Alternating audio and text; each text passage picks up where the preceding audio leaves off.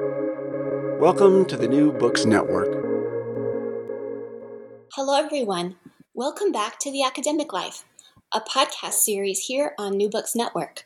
I'm your host, Dr. Christina Gessler, and today we're joined by Dina Nayeri, who's here to share her new book, Who Gets Believed When the Truth Isn't Enough. Welcome to the show, Dina. Hi, Christina. Thanks for having me. I am so glad that you're here and that we get to talk about your new book. But before we dive into that, will you please tell us about yourself? Sure. Well, my name is Dina Nayeri. I'm a writer of fiction and nonfiction. I've been a writer for, I guess, about 15 years, 10, 15 years. I've forgotten. I write a lot about just stories of displacement and outsiderness, stories from my own childhood, just kind of using my experiences as a refugee and an immigrant, and also, I guess, as an Iranian. Now I guess I am also on the faculty at the University of St. Andrews. You share in the book about reading, particularly when you were a young teenager, and what books meant to you and the things that you were looking for in books. Did you know that you wanted to be a writer? What led you on this path? Actually, it was kind of a strange and roundabout path. Growing up, I guess, as a child, I was part of a very, literary and academic family. And of course, I wasn't very aware of it, just that, we always had books around and everybody in the family had some sort of poetic and artistic ambition, I think. My father memorized all of this old Iranian poetry and my mother's family, my grandmother wrote poetry. My mother also, did writing, and they all kind of dabbled in the arts. It's something very Iranian, but it's also kind of a very Iranian story, I guess, of our time to not pursue that professionally. They were doctors. So, I always say I come from a family of doctors and poets, what is the word? I guess they're not aspiring poets, but yearning poets, people who want to have an artistic life. And so I think I grew up always using creativity as an outlet and reading a lot and writing a lot, finding myself in books. But I didn't actually consider that as a possible career path, and especially not after we became refugees and then, years later arrived in Oklahoma. At that point, I was all about security. There was no chance that I was going to do anything but to try to kind of build myself home and roots and stability. And that was what, I equated with career ambition in my mind. So it took me until my late 20s to really admit that I was born to be a writer and nothing else would make me happy.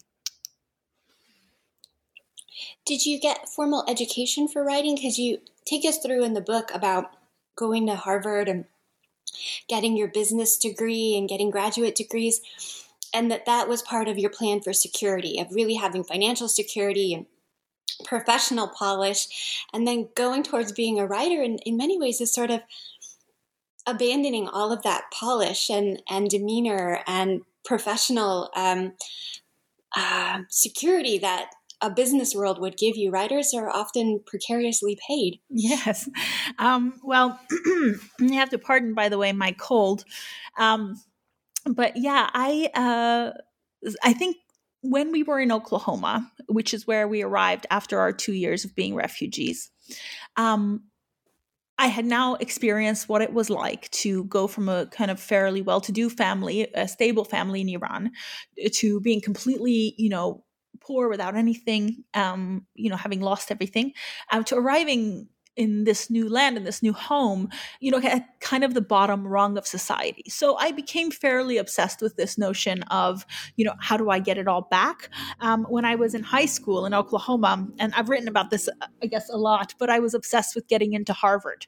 And so I did everything I possibly could. And I found out, I was very, very surprised, I guess, at the beginning that it wasn't just a question of academics the way it is in Iran. That, in order to get into Harvard or any of these incredibly, aspirational elite universities, I was supposed to be this American notion of well-rounded, which I later realized, by the way, has been contrived to allow, rich kids to compete with very, very brilliant poor kids, and to win. But anyway,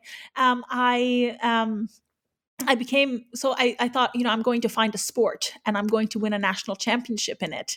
And so I very strategically chose a martial art, chose Taekwondo, because it had very few girls, and because trophies were handed out by weight and belt and gender and age. Actually, it was divided up in so many little categories, and with so few girls that I could actually have a chance of winning a lot of medals and things. So excuse me, I did that, got into Princeton, and at Princeton I was only going to study economics. Actually, funny enough, at the very beginning, in the first couple of years, I had this wonderful professor who said to me, looking at my class list and looking at what I was doing with my free time, just reading books and novels and taking all the English classes that I could with my free credits, and he looked at my schedule and he said, "Tina, you should study literature. You want to study literature." And I said, no, I'm good at math and I'm going into the business world and I'm going to be safe. So I'm going to study economics. And, he kind of shook his head, and I think he could tell that he couldn't talk me out of it. So then from there, I joined this company called McKinsey and Company, which is where everybody, I guess, was trying to get in New York City. It was, and then I went to Harvard Business School, and only after that did I realize this is not for me. When I was looking at the prospect of going back to McKinsey, I was so sad, so upset. I remember McKinsey left a voicemail for me right around when it was time to come back, when business school was finishing up. And I burst into tears, and I thought, I love this. I love all my colleagues there. They've done so much for me, but I can't go back to that life. And so I started to write. And years later, you asked me, your original question was, did I have any writing education? And then I went to the Iowa Writers Workshop, which is this wonderful place. It's an MFA program in prose. But it was this place where I was surrounded by other people who just wanted to write, who were obsessed with words and language and with storytelling. And I finally had found my people. I felt like after all of this struggle to be safe and to find, kind of build walls around myself and to make roots, I guess, to mix that metaphor. I was just among people who didn't really care about all that and didn't care about all the image and the money and the, kind of creating some sort of, I guess, persona or to having something that they thought, they should seem to have, but they just wanted to write. They just wanted to do the thing they were put on this earth to do, and wanted to parse the words and spend hours and hours doing that. And that's what I wanted to. So I'd finally found kind of the thing that called me. You mentioned feeling safe when you got there, and a lot of the early years that you share with us in the book, it was difficult for you to safely be yourself. And when you were writing your college entrance essays, you felt perhaps the reason you didn't get into Harvard was that was the essay that you sent out without having a teacher look at it. And when you got help from a teacher who said, stop relying on a thesaurus, stop going with your SAT words to explain things, and you wrote an essay that was more carefully crafted to reveal a bit about who you were and still meet all of the boxes of what they're looking for, then you pretty much had your choice of schools because you got into so many. And yet when we follow through along on your path through Princeton and what you can share of yourself and what you can't, and then your job at Kinsey and going to the Harvard MBA, there's a lot of walking a line of presentation and what's acceptable. When you get to a writing program, there's so much mining your own story and digging into who you are. Did the safety that you felt there really help you unlock that? How do you do that work? Well, I actually think it was much more of a longer journey there because it's so funny you should mention that first, essay writing endeavor. The very thing I wanted, the thing I wanted most to get into Harvard, I ruined it, using the very thing that I was always aspiring to find, which is how do I convince the Western world how do I show them all of my potential? How do I make them believe? I guess it's so much of the obsession underlying this book, but that's the point on which I failed, right? Because I wrote a very, posturing sort of essay filled with SAT words and thesaurus words, and I didn't show it to anyone. And really the lesson there was, seek out the helpers, go to the professionals and the experts that are there to help you, and I guess learn what it is that is the language of each place, or the excuse me, and the way of being understood, I guess, in every realm. And that's what happened after that. That teacher helped me really show myself. But this was the beginning of a very long process of learning to show myself, because I had been a refugee, which means I had swallowed a lot of shame. That's what you do when you're a refugee. You get used to every day of being so much less than what you were before. You wait and you wait and you wait to be let out of that. So it took many years to get over the idea that I had to prove to the world that I was worth more than this. And a lot of that process was the process of first doing well academically, and then going into these kind of places of privilege and power and showing them that I'm good enough. And that's what I think the Princeton and the McKinsey and the Harvard were all about. Here I am, someone who belongs, and I can speak your language, and I can look the part, and I can sound the part, and I can smell the part. I can be, exactly as presentable as you, and I can perform in the way that I'm indistinguishable from these others. And that was really important to me. But I think maybe the germ of this idea that it's okay to be myself was planted very early on with that essay. Because then, I was always unhappy underneath. I am a weird person, Christina. Like, I don't know, if you spend a couple of days with me and you'll be like, this person has kind of a dark mind and a bizarre mind and has all kinds of, weird quirks. And it took me so long to just be cool with that and realize that that's the best part of me.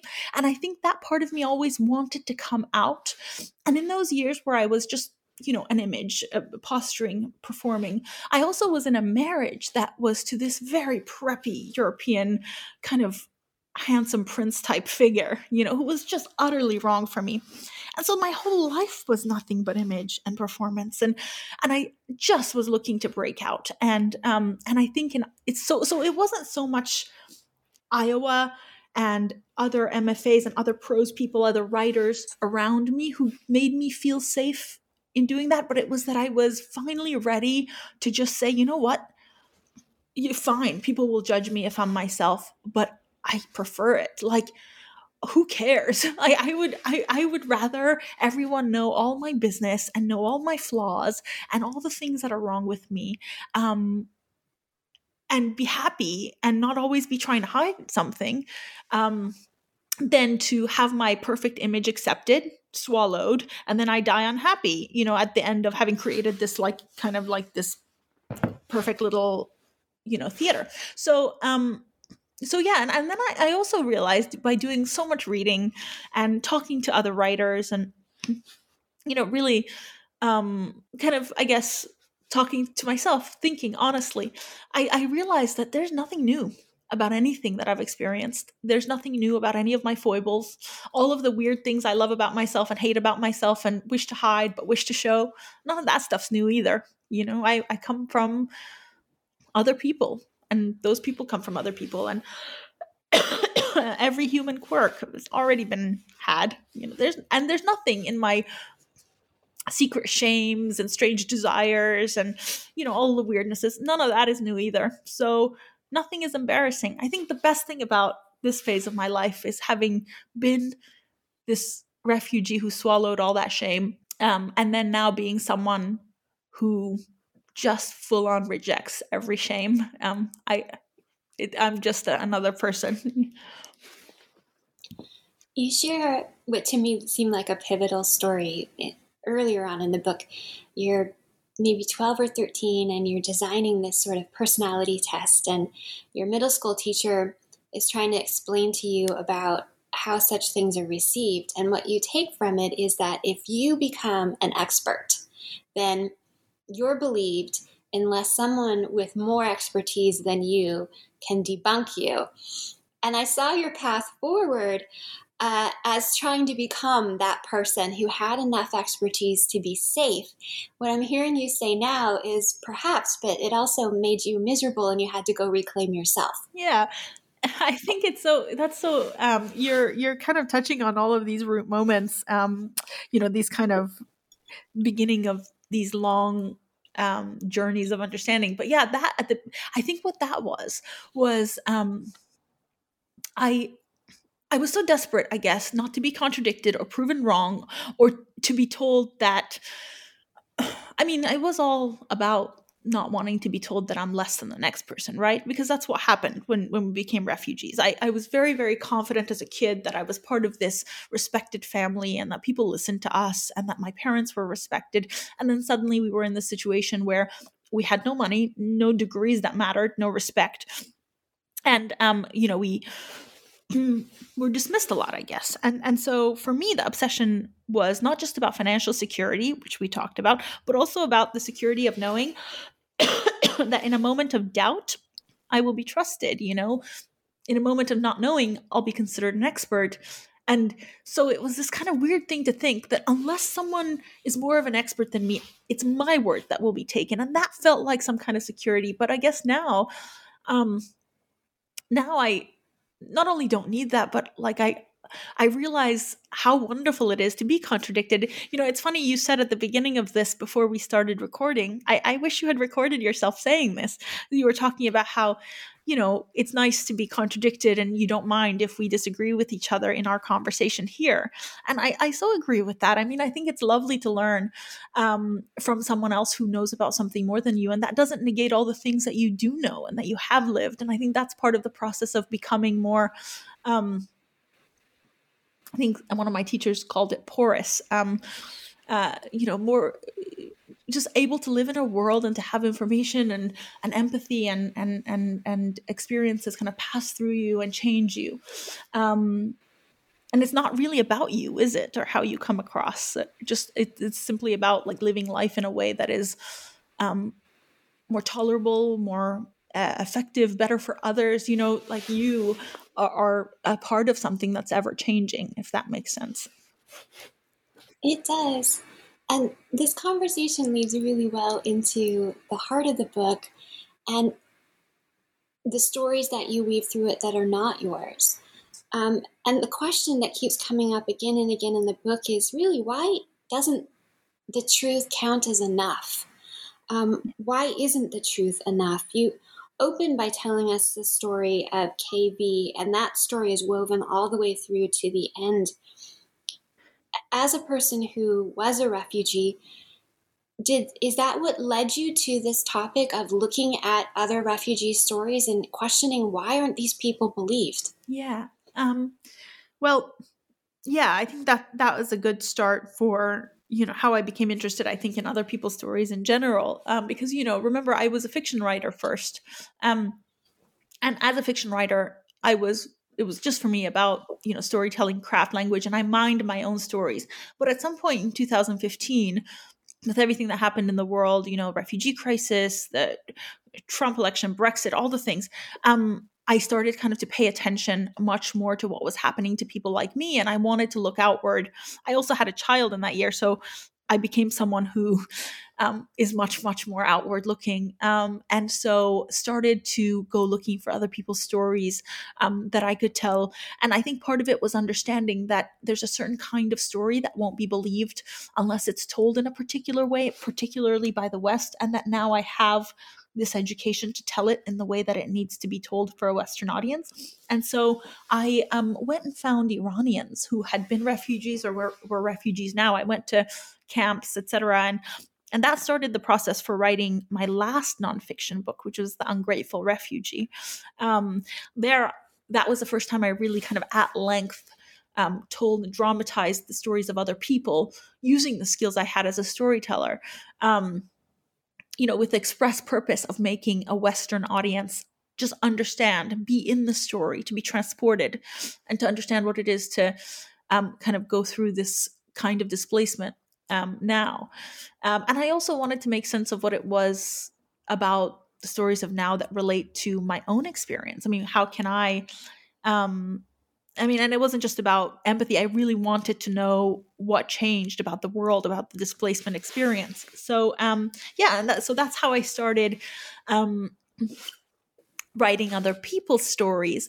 But then, you ask about this whole belief question, that as I was writing kind of the entire arc of the refugee experience using these stories, I kind of kept stopping at one, which was this moment of telling your story to asylum officers, kind of the storytelling portion of the refugee life, where you try to convince this person who has no stake in your life and doesn't necessarily care if you live or die, to convince them, a bureaucrat, that you deserve a place. And how do you do that with your story? It's just so very difficult, with all of these obstacles having to do with language and culture and a hostile listener and all of these other things. It seems so insurmountable. So yeah, those stories, I wanted to make a lot more of them in the book than I had room for, so I saved them up. And then this book, while it's not just about refugees, I got to kind of go back to those stories and start there with the refugees to talk about how the vulnerable tell stories. I started with KV because his story I found so astonishing that I couldn't even fit it inside Ungrateful Refugee. So, and he was, of course, an asylum seeker who was disbelieved and accused of just the most astonishing things. And then I went from his story to other vulnerable people who were disbelieved. For example, those who were wrongfully convicted. I found their stories through the Innocence Project, and etc. But do you want to hear more about KV? If you'd like to tell the listeners more about it, it's a difficult story. So if you want to talk about the Innocence Project or whatever you want to share, they're all stories that when you read them, it's astonishing that these people didn't get the help immediately, that there's a different criteria besides their horrible story, that scars on their bodies, the awfulness of what happened to them, that the help isn't automatic. Instead, there's all of these other criteria, people being interrogated for 6 hours. It's for people who haven't read about how these interviews happen, the book will take you through what it really means to be interviewed and tell your story. And it's a gruesome thing to put people through. Yeah, absolutely. I think what I'll say about KV, because you're right, the story is all there in the book, is that, I was just absolutely transfixed with his story. And the reason is, and with the fact that it got so little media attention, considering how astonishing it was, because, he came out of Sri Lanka in 2011 and he was tortured. He was suspected of being a Tamil Tiger or helping the Tamil Tigers. And so when he was detained, he was tortured in kind of a way that is a known method for torture in Sri Lanka, which is hot soldering irons to the back. So he had these very characteristic scars that all of the human rights organizations and NGOs had acknowledged is characteristics of the Sri Lankan government at that time. And, the Home Office knew this, the UK Home Office, etc. And yet when he arrived, by the time he arrived, there had been such desensitization, like the Home Office, asylum interviewers had seen so many asylum seekers coming through with the same scars, with the same story. And the reason for that is simply because it was happening so much. But they started to disbelieve and to doubt and to be desensitized. And so at some point they created this category to reject, which was, they said, well, we don't know if these scars came from torture, so we're going to say that they might have been self-inflicted. They created a category called self-infliction by proxy. They made a little acronym for it, SIBP, which was the idea that KV and others put these scars on their own back just to get asylum into the UK. And then, of course, when you ask, how would you even do that to yourself? They said, well, that's what the by proxy means. You hired a doctor to put the scars on your back, even though it goes against every code of, ethical conduct in the medical field, etc. That's what must have happened. And of course, there is no burden of proof on that category. If people ask, well, how do you prove this is what happened? They say, well, we don't have to prove it. It's just one reason to possibly disbelieve. It was like a catch-all bucket, where if you refuse to believe every other plausible thing, you can just kind of throw it into this bucket and say, well, we'll reject based on this. Well, this case went all the way to the Supreme Court, and of course, the Supreme Court said that that's absurd. You can't do that. You can't just create some fictional reason, some absurd fictional reason not to believe someone and give it an official sounding acronym and just use that to dismiss people. But anyway, the story is long and complicated, and it's really, really fascinating what he had to go through to be believed.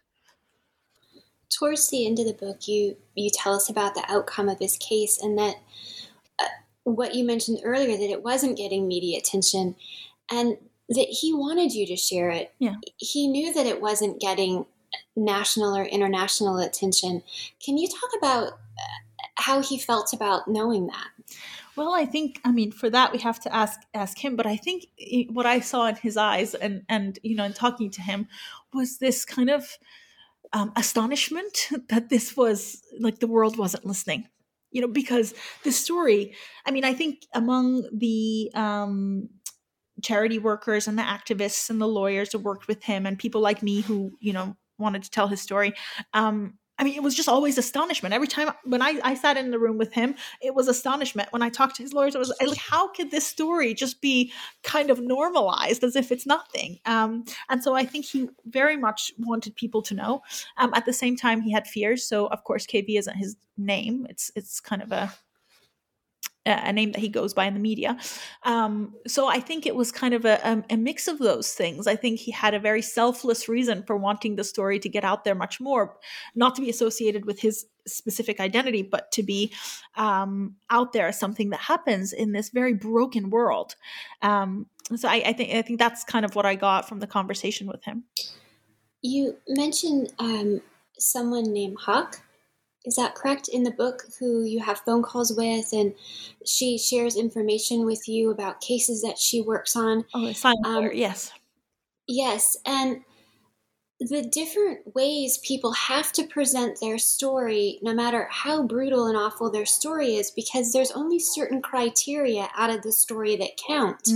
And most asylum seekers have no idea what one small piece of it may end their case or may make their case, because the whole story matters. All of the details of it are what they went through. Yeah. Well, it's interesting, like what part of the story matters. It's a question with a different answer in every arena. In writing fiction and writing, literature, I guess, in telling good stories, we know that every part of the story matters, and that you want to get to these emotional truths and this experience truths, and you want to kind of fill it with rich detail. When I was in getting my MFA program at Iowa, one of the things that one of my teachers talked about was orphan details, all of the details that don't fit, but they're there, populating a rich life. But in the asylum storytelling arena, those are all the details that can absolutely damn you, because they just don't fit. They're just the orphan details of life. And they are the places where you might fall into the trap of contradiction, because they are looking for contradiction in order to dismiss your whole story as false, even though real life is full of contradiction. Real stories, true stories, are full of things that don't fit or happened one time or contradict another fact. Yeah, I think it's just about how, people are listening and with what purpose. So, in asylum interviews, I think one of the first things that asylum officers listen for is not whether or not this person is in danger, or whether or not this person truly fears, or whether or not this person deserves our help, or, deserves our compassion and empathy. But it's kind of, it's much more about whether or not their story fits a particular definition of refugee, whether they are in danger and fearing for their life for the right reasons, right? So that's what they're listening for. They want to know if you fit one of the 5 categories of, one of the five kind of categories that define a refugee, that you have a credible fear for your life on the basis of your race, religion, nationality, political opinion, or membership in a particular social group. That's the five. Yeah. So most refugees, I'm sorry to interrupt, but they don't realize that they're being evaluated on that. So they kind of tell their story with all kinds of detail, and they might say something like, well, I don't know, maybe they do fit. I converted to Christianity. I was afraid the government came after me, but also, we were out of money. And that little detail, we were out of money, will damn them, because the officer is listening for that and will say, this is an economic migrant. This person needed money. They're coming here for work. Even though you just said all that stuff about religion, which does fit, one of the five categories of the definition of refugee. They are looking for anything else that they can pin your motivation on so that they can reject you. That is not an honest listener. And most refugees and asylum seekers don't actually realize that that's what they're being evaluated on. And so they kind of damn themselves with that first interview. You show us some of the interviewer's notes about halfway through the book.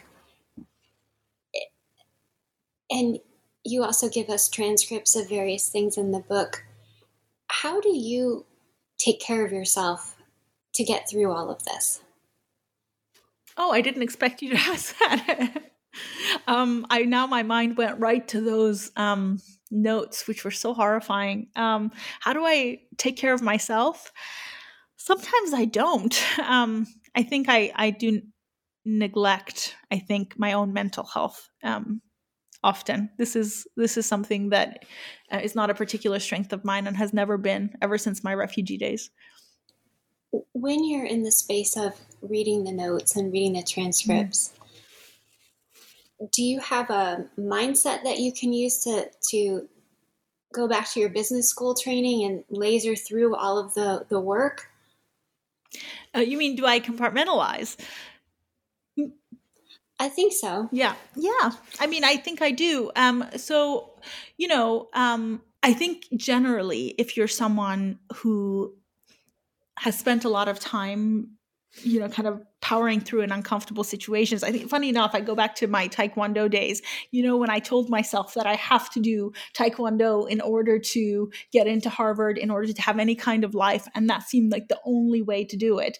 I mean, I'm not an athlete at all. It was, hours and days of something I didn't want to do, just kind of agonizing and telling myself, well, there's no choice. So just live through this. You kind of shut off a particular part of your mind and continue to go on. You turn on the part of your mind that you need for that. I think I just became someone who could do that. And I think a lot of people who go through periods of, uncertainty, of having to kind of change their lives altogether, where there's only kind of one path out, learn to do this. You compartmentalize, you use the part of your brain you need, you shut down the other part, and you go through it.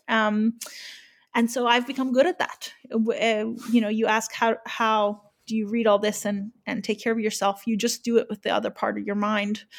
And then often you pay the price, I guess, a couple of months later when suddenly there's a 3-day period where you're just like, you've just sat in a chair and stared ahead for 3 hours. I think it does catch up with you if you don't take care of your emotional self now and then.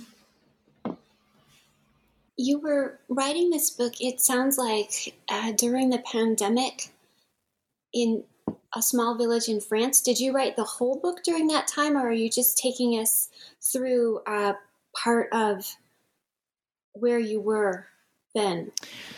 Well, the book, it changed. So I've been writing this book for a couple of years. As I mentioned, at the beginning, the first kind of idea, the germ of this book, it came out of The Ungrateful Refugee, because that chapter about asylum storytelling, there was so much more that I didn't get to explore. That part was just like one part of the refugee life, but I had so much I wanted to say about being believed and performance and how we believe, how we tell stories, how we receive stories.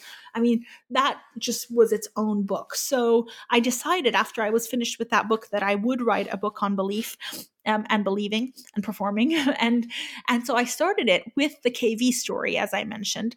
And then I went looking for the other researched portions. I talked to the charities, the Innocence Project, Freedom from Torture, all the others that I used for my research. And I started to kind of outline those stories. And then I started to also do that second thread, which is, my own reflections, from literature and from philosophy, etc., about belief. And then the third thread, my own memoir portions, which I always include, I was going back to my childhood. What is it that I found difficult about being a disbelieved person, about fakery, performance, all that stuff. But as I was doing this, and the book was starting to take shape in these three threads, which is how I always write. It's how I wrote The Ungrateful Refugee, something big happened, which is that first the pandemic hit. When the pandemic hit, I was in Paris on a fellowship to write this book, in fact. And so I was, in libraries and talking to people and researching kind of deep into that phase when the pandemic suddenly displaced us again, and it took us to a little village with my partner's family. So while we were holed up in this village, I was continuing to do my research and to do my work. And then, and of course, you read about that in the book. And then Josh died, which changed the book entirely, as you know. Suddenly, he became a huge part of the book because at first, this book was set to be something very similar to The Ungrateful Refugee, and that I look at the world and I say, well, this is what I see that's wrong. This is what I think you should do differently, world. This is kind of some research to back that up and philosophy to back that up and my own experience as a refugee to back that up. But here I was in a situation where I had not believed someone. Just to tell the listeners, I guess, a big thread in this book is my partner's brother who took his own life in the middle of the pandemic. And Josh had struggled with mental health issues his entire life, and he had threatened suicide, and I never believed him, never. And I judged him harshly because he seemed like the son of a privileged family, someone with education and with passports. Gosh, he was so free, I thought. He had it all. He was a white man with options. And he presented in a way that was, I guess, healthy and charming and interesting. And I thought, how could a person like this not thrive in the world? I judged him by my own parameters and through the lens of my own story. And then suddenly he was gone. And I was writing a book about belief and being disbelieved and how we listen to other people's stories. And I utterly failed to listen to this man's story, this man who was close to my partner, who was my partner's brother, who was, it was just so damning. And it made me really grapple with this question of, gosh, I mean, what do I really know about anything? How can I, make sense of the world when all of my instincts are wrong at these times? And also the question of, I guess all of these things that we, I guess, think about and grapple with when we want to remake the world, when we want to make the world better, when we write these kind of, thoughtful books and articles and things about, how things should be. How do we deal with our own humanity and our own extremely flawed nature and the fact that we are writing from inside this flawed human perspective about flawed human perspective? I mean, it's tough. You have to kind of, I don't know what to say other than I had to rewrite that book. You tell us in the first third of the book, you say the truth isn't enough. Most people aren't even listening for it. They're listening for something else. You go on to say, I too listen to stories differently. I size up each person waiting for familiar signals. When we learn about Josh later in the book, we hear you in as you were then, not in hindsight, listening for familiar signals. And what he signaled to you with successful parents, 3 successful siblings, opportunities, was that he was spoiled, that they needed to be tougher on him and stop giving in to what felt like demands of privilege. It was in hindsight, when you had this profound loss, that you realized you hadn't truly listened to him and truly understood why Sam, Josh's brother, responded to him and took sometimes a phone call from him 5 minutes, every 5 minutes for an hour upon hour. Yeah. Wait, sorry. I was so lost inside the things that you were just reciting. But tell me the question. I don't know if it was a question. It was just a wondering about how you came to forgive yourself for being who you were. And clearly in the book, you're doing the work and explaining how you saw it, how you've come to see it. And it really does undergird the formation of the book. You go back to thinkers and scholars, you mine through Holocaust stories about when does a story not mesh with what someone is poised to believe based on cultural signals, based on what seems too much or seems to be a moment when someone could have chosen differently. You have stories where asylum seekers are disbelieved because if they escape from a captor once, then they're not believed that they were recaptured, because if they were capable of escaping, then they're capable of escaping. And through that, I saw you mining who you were that didn't know how to believe what was going on with Josh. Yeah, absolutely. And one of the things that you said, I thought it very interesting that you said you kind of parsed the different perspectives. My perspective, the moment I was looking for the signals and disbelieving, and also then my perspective after looking back and trying to make sense of it. And I think one of the things that, I felt that only in that moment when we were still in the pandemic and I was writing this book and it was also very close, could I actually write from both perspectives? Because, as you study these stories, you change, what kind of signals you look for. And I was very, very afraid that I would lose access to the person that I was when I was actually looking Josh in the face and disbelieving him, and I wanted to write that from the perspective that I had. Because we remake those signals all the time. We want to believe the people who are telling the truth, and we think that the signals that we have, the shortcuts we've created, are all about thinking that we have a good system for believing truthful performances, I guess, for parsing out the truth. But so when we discover, I guess, that those are wrong, that they're flawed in some way, we very quickly remake them. And I think I'm right now very interested in excuse me, how my own shortcuts and signals are being remade from all this, from all the things that I read in the aftermath of Josh and everything that I kind of went back and revisited about my interactions with him, everything about how I was brought up, kind of remaking those to make room for people like him. I feel like at some point I will lose access to the person I was when he was sitting in the room. Yeah, I mean, I think all of this book is largely a sense-making exercise, how did I believe? What was I looking for? And what do I look for now? I think maybe in some ways more importantly, since there's many more people in my future who I will probably, believe and disbelieve using my shortcuts. Because we don't always keep on our most alert brains, do we?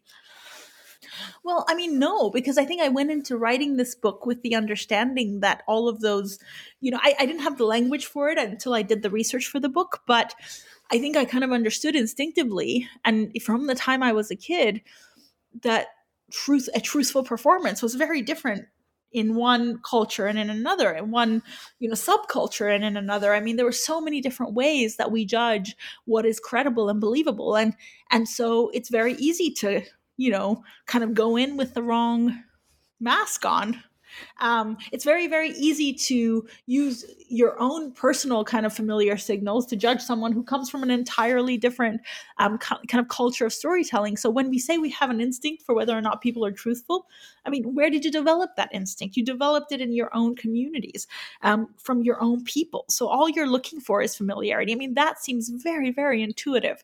And it seems like such a very kind of brazen and kind of sketchy claim to make, that you have some kind of sense for the truth, so that you understand what kind of physical signals people use when they're telling the truth. I mean, that's absurd, simply because people's physical signals are different from country to country. The kind of physical communication that we find even respectful is different from country to country. So it's a flawed assertion, the notion that we can somehow tell that we have that, even that there are professionals who can somehow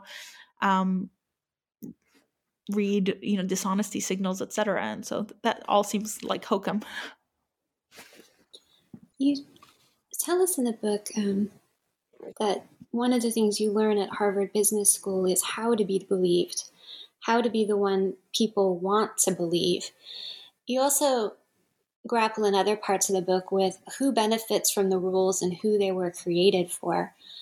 When people are in a terrible spot in their life, their stories aren't neat and they don't fit a set narrative, and they come bearing horrible news that no one wants to believe. Is this set of rules that's developed by the elite to support the future of their elite children, is it part of, at the heart of this litmus test that we have ongoing of what's believable, what we want to believe, and how you're supposed to present it so it's comfortable enough for us, or it ticks enough of our boxes? Yeah. I mean, I think, it's kind of a little bit of a chicken and egg thing embedded inside that question, in that, have we created a system that we believe is best for our privileged children, and now we're trying to make that preserve that system by testing outsiders for it? Or have we created a way of keeping outsiders out, and then we're teaching that to our children? You know what I mean? It's kind of a little bit circular, but I think there is definitely this Western notion of who has potential, who is worthy, who should be given power and privilege in this world, that wherever it came from, and of course it's much more complex than any one place, but we do teach it to our privileged children. It's the way we've designed our systems in the West. You are around a particular kind of people who are constantly performing in a way that you find natural, that you find honest, but it's really just a performance of privilege. You teach them the things that they need to do in order to set themselves apart, to showcase their talents. You teach them a particular language of prosperity and success and again, potential. And that carries them through to all of these institutions, again, of power and privilege. And then they, in turn, weed out others using these exact same criteria. And, and there are many outsiders like myself who very quickly kind of gain access to the code, and learn the language and learn the performance, and and they welcome you in the name of diversity. But there are plenty of exceptional people with true stories and wonderful things to offer, who never go looking for that code. They have no reason. They have their own. They come from their own places where a particular language and way of being is accepted, and that's how they present themselves. It's the most honest way for them to present themselves, but we're taught to suspect it because it's very different to us. I think one example I often use is the one about Iranian storytelling versus Western storytelling. I had for my first nonfiction book, The Ungrateful Refugee, I talked to a lot of asylum lawyers, and one of the asylum lawyers that I spoke to was this guy in Amsterdam who, he spends a lot of his time teaching his clients to tell their stories in the Dutch way, because they're, this is Holland. And he said that one of the most problematic group that he has, the hardest kind of cultural training he has to do is for the Iranians. He says the Iranians are so difficult. And I said, why? And he said, because they tell stories so differently. They don't, and the Dutch are very, very direct, very, very literal, very to the point. And he said, the problem is Iranians, they don't start their story at the moment of their troubles with the West. I'm sorry, they don't start their story at the moment of their troubles with the government, which is exactly where you should start an asylum story. And they don't start their stories with even, their youth or with their family's background or with their birth. They start at the beginning of the universe. And I laughed and I said, well, the reason for that is because when we were growing up, every single one of us started every single story with a start of the universe rhyme. That is how stories are told to children. And the purpose of that is to really put the story and its characters into context, to teach humility, to show the greatness of the world, and to also show that, there are other powers at play in the lives of every individual. It's not all about, this perfect individual heroic agency, which we're taught to look for in Western stories. It's about much bigger forces. And that's how we learn to tell stories. And so when you have an asylum seeker coming in from Iran and sitting down across from a Western, let's say Dutch asylum officer, they just think it's absolutely arrogant to start with their own troubles. They start at the beginning and they think they're being succinct, but they seem suspicious to the Western listener. I think that's because we just have different codes. And, as you said at the beginning of this question, yeah, we teach it to our own children and we keep other people in the dark. What do you hope readers will get out of this book? Well, I hope that they start to question their own shortcuts a little bit, that they become a little bit more humble about who seems sketchy and who seems credible to them. That, actually the biggest thing though is that they forgive themselves for mistakes, because I think one of the biggest things I learned to do is not just to understand that I too have shortcuts and codes and things that I require from other people, performances that I require from other people, but that also I'm going to make mistakes, and I've made some big ones. And I think we need to make it a little easier in our world to confess to those things and to say, you know what, wow, I failed right then. And that has to be something that we can get past and become better. And I think that's really the only way to reach people on the other side of certain big debates.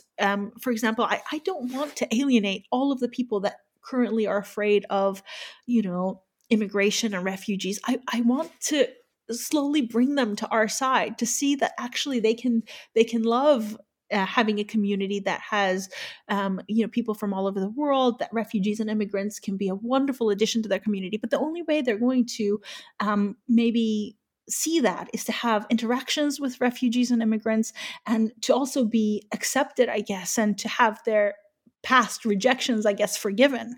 And so I think that at the center of this book, I think, is a story that will show how flawed, I guess it'll show me grappling with my flaws and my mistakes. But I think what I would hope is for readers to, I guess, see an opportunity to change their mind about something, to, look at the way that they've behaved towards strangers in the past and to decide to change it and to forgive themselves and to know that, others will forgive them too, and to move forward. I think this is very kind of indirect effect a book like this might have, but I hope that it does. I hope that it presents, I guess, a more welcoming and open and empathetic and flawed perspective into the lifelong practice of believing, and, building communities and relationships. Thank you so much for being here today, Dina Nieri, and telling us about who gets believed when the truth isn't enough. This is The Academic Life on New Books Network, and I hope you will please join us again.